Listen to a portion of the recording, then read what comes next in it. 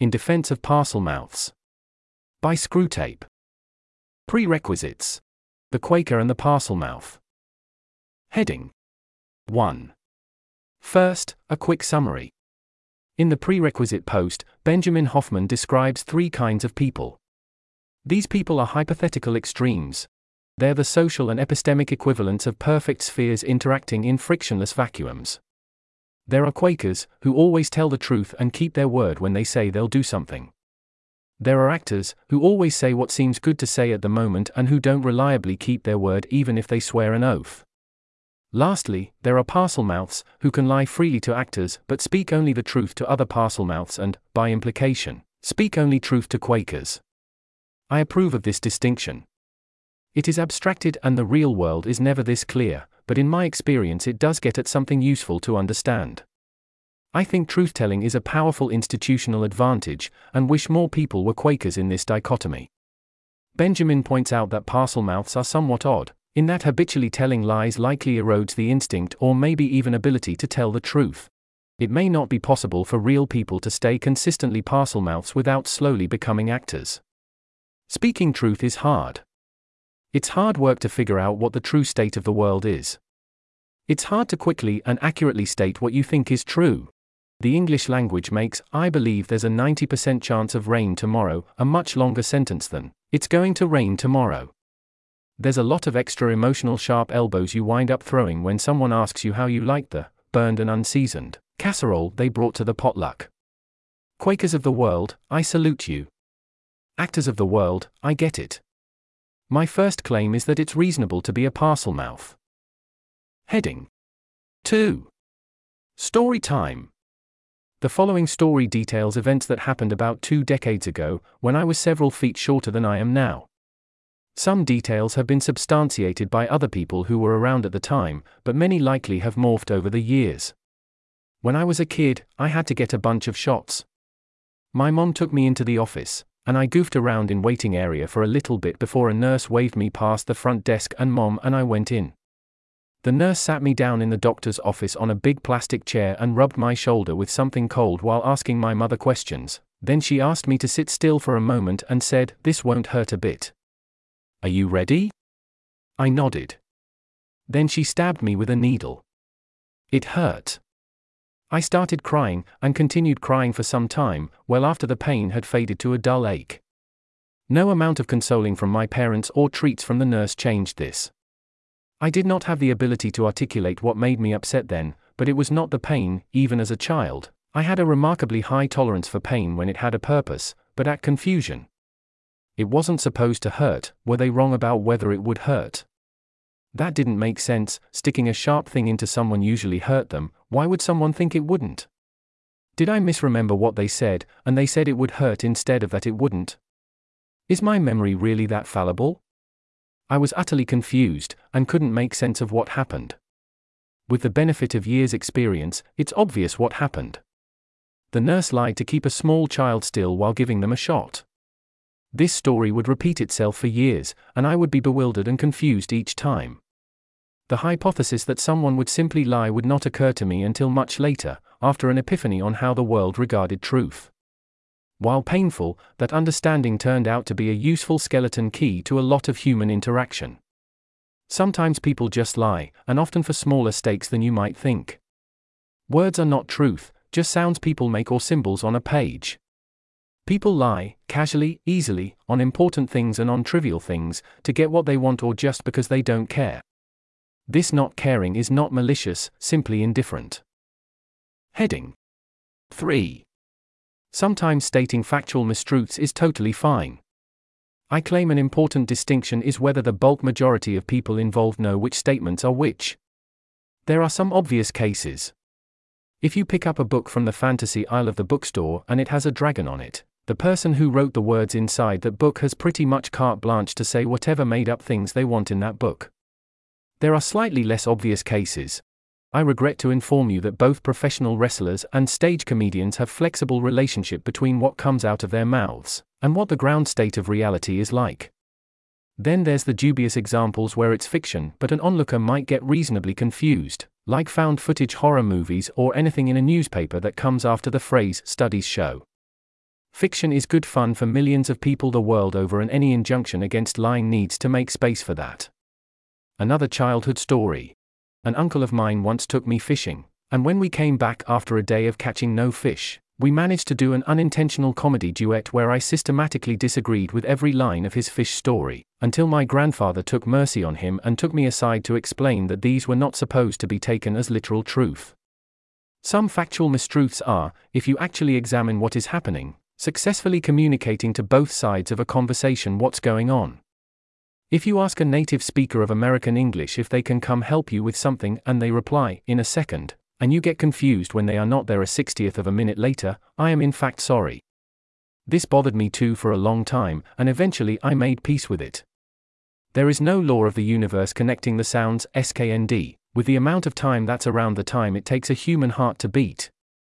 In some contexts, sknd means the unit of time about equal to a heartbeat. In other contexts it means the count between first and third. In the context where you just asked for help and someone said, in a second, it means something like soon, but not right now. I have picked many variations of this fight over the years, and I've given up. I'm on the side of the linguistic descriptivists now. There is this. I don't think everyone knows how this works. Existence proof, I didn't know it for what feels like a long time, so saying everyone knows 20 years ago would have been wrong. Everyone does not know. People are going to keep bumping into this at least as long as there are literal-minded kids running around, and probably a lot longer since some of those kids grow up to become literal-minded adults, and their stance on truth transforms into a fiercely held principle. I try to pay attention enough to notice when someone is taking my words literally and code switch or at least warn them. The thing the word literally does in a lot of colloquial American English sentences is to function as an intensifier. He's the best in the world at that game, and he's literally the best in the world at that game, often are said with the intent to mean basically the same thing.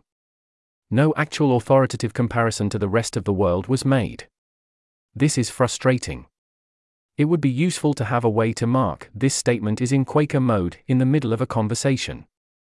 Sadly, as far as I can tell, every attempt English has used to have that kind of marker has gotten suborned to function as an intensifier. The English word very supposedly comes from veri, meaning true. There are some carve-outs where factual mistruths are generally agreed not to be allowed. The American legal system takes a dim view of people lying under oath while in a courthouse. Some contracts aspire to be factually true about what's going on. Though, until death do us part is still in many marriage vows despite appalling divorce rates, and the enforceability of some documents which resemble legal contracts like end-user license agreements is questionable. Some people have, between them on a personal level, managed to create spaces where factual mistruths are not supposed to happen. Once in a while, whole communities try for it. As Benjamin points out in The Quaker and the Parselmouth, the actual real-life Quakers are still around. And then there's Less Wrong. Heading 4. Less Wrong sometimes calls itself a truth-seeking community. As I write this, the About page says, we seek to hold true beliefs, and, I claim, implies that we seek to profess true beliefs. I love this community in large part because I find the truth to be a thing of beauty, worthy of song and poetry, worth dedicating one's life to its pursuit. But groups are not uniform, and the amount of earnest truthfulness varies. The fact that someone is commenting on Less Wrong does not mean that you can trust them absolutely. It doesn't even mean for sure that they care about truth the way that you might. Maybe they're new here. Maybe they do care about truth, but have a different idiomatic case like the just a second example above you aren't aware of. Maybe they're trying but failing to uphold those ideals, and the failure hurts and it hurts worse to admit it. Or maybe they don't care at all. Some people just like to watch the world burn, after all. That list of reasons is not exhaustive. It would gladden my heart to hear that somewhere there was a shining city upon a hill where the truth was spoken freely, a place where actors durably weren't allowed to tread without changing their ways. Here and there, when the trade-offs are right, try and help that project out when I can. It's not my central goal, but it would be good to have. Part of the problem is that eternal September where newcomers need to acculturate, but I think a bigger problem is that of group coordination. The attempts I've seen to drag the whole rationalist community kicking and screaming into the truth, to all hunt stag instead of rabbit, haven't worked. You can try and hold yourself to this standard, You can patiently make the case to yet another actor or Parselmouth that the Quaker way is better, and maybe you should, but I think colloquial and casual usage is going to keep being a way people talk. Quote, "I speak to everyone in the language they understand," said Ender. That isn't being slick. It's being clear. Speaker for the Dead, by Orson Scott Card. End quote. Heading 5. Confession time. I claim myself as a Parselmouth in this dichotomy. The Quakers have my sympathies, but I no longer can consider myself one of them. It used to take me an awkwardly long time to respond to things people said to me. I don't mean a small gap as I waited for them to finish speaking, I mean a full 5 to 10 seconds of dead air. See, if you asked me, "What did you do today?" then I needed to think over my day, summarize the important parts, decide how that made me feel, put this into words, then check to make sure those words were true from all likely angles. This often required several revisions, mentally rewriting multiple drafts of the sentence before beginning to speak. Where are my keys? They're on the counter. No, wait, I don't actually know that because I'm not looking at them. I last saw them on the counter. Is the counter sufficiently distinguished from other counters? Wait, I've been thinking about this for too long. When will you be there? Very likely before 8 p.m., but I would estimate between 5 and 6 p.m. conditional on my car not being out, otherwise, wait. Sorry, I'm giving too much information and in a weird format and Nowadays I just say, 5:30, I'll let you know if I'm running late. I don't actually work through whether this is accurate, but it fits a momentary intention and I can answer within a second of the other person ending their sentence. Likewise, if someone says they'll grab milk while at the store, I'm no longer baffled by the lack of milk in the fridge that night. Doing what they said they would isn't a momentous oath, it's just a momentary intention. I'd like to make a note here that, throughout all of Quakers and Actors, Benjamin never treats actors as intentionally lying as part of a deliberate strategy, just being really unreliable. This endears the author to me and I'm continuing that usage, though I would like to take a moment to establish that intentional and malicious liars do in fact exist and productive habits for interacting with actors will catastrophically fail when you come into contact with such people. This kind of liar is outside the scope of this post, and while I am not saying I would do that, there is value to be gained in practicing constant vigilance against this. I agree with Benjamin that being in actor mode wears down the instinct towards the truth, and I also think that the known fact that someone lies sometimes is significant evidence that they might be lying at this very moment. You should never completely trust that a Parselmouth is in Quaker mode. You should never completely trust a Quaker either. 0 and 1 are not probabilities. They might be wrong, they might have decided this is the thing that is worth lying for, they might have been replaced by their identical twin. Constant vigilance. The reverse, however, is also true.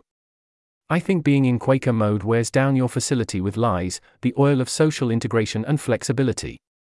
It makes you vulnerable to the lies of others, unable to anticipate and predict that they might mislead or misinform. If Quakers and actors ever actually existed and mixed, I suspect that Quakers would find themselves frustrated and deceived again and again because they were not expecting mistruths to happen. I can notice this in my own mind in the short term. When I move from a long weekend interacting with entirely rationalists who are at every turn reminded of who and what this community is to Monday morning chatting with a stranger next to me at the train station, I'm slower to come up with quick and glib answers to, "How are you doing?" The first few conversational exchanges when I show up to a rationalist meetup, I have to correct myself for giving off-the-cuff answers, which are fast and easy but perhaps not maximally truthful. Perhaps I'm just committing the typical mind fallacy. It seems to be a true fact about my own mind that to be a Quaker would mean finding the world a confusing place, full of unpredictable dangers, untrue words that I would be defenseless against. Summarized heavily, I view my options as 1. To be a Quaker and live amid chaos. 2. To be an actor and give up much of my ability to collaborate long term.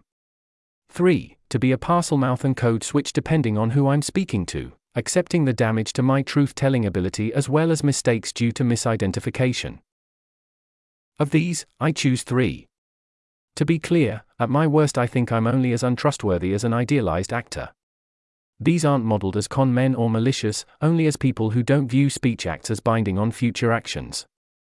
Most of the time, according to my own evaluation, I'm slightly more honest, forthright, and fulfill more of my verbal commitments than the median person around me. If your takeaway from this essay is that I'm going to try and lie to you and get you to do something against your interests for my own benefit, I don't think you've understood me properly.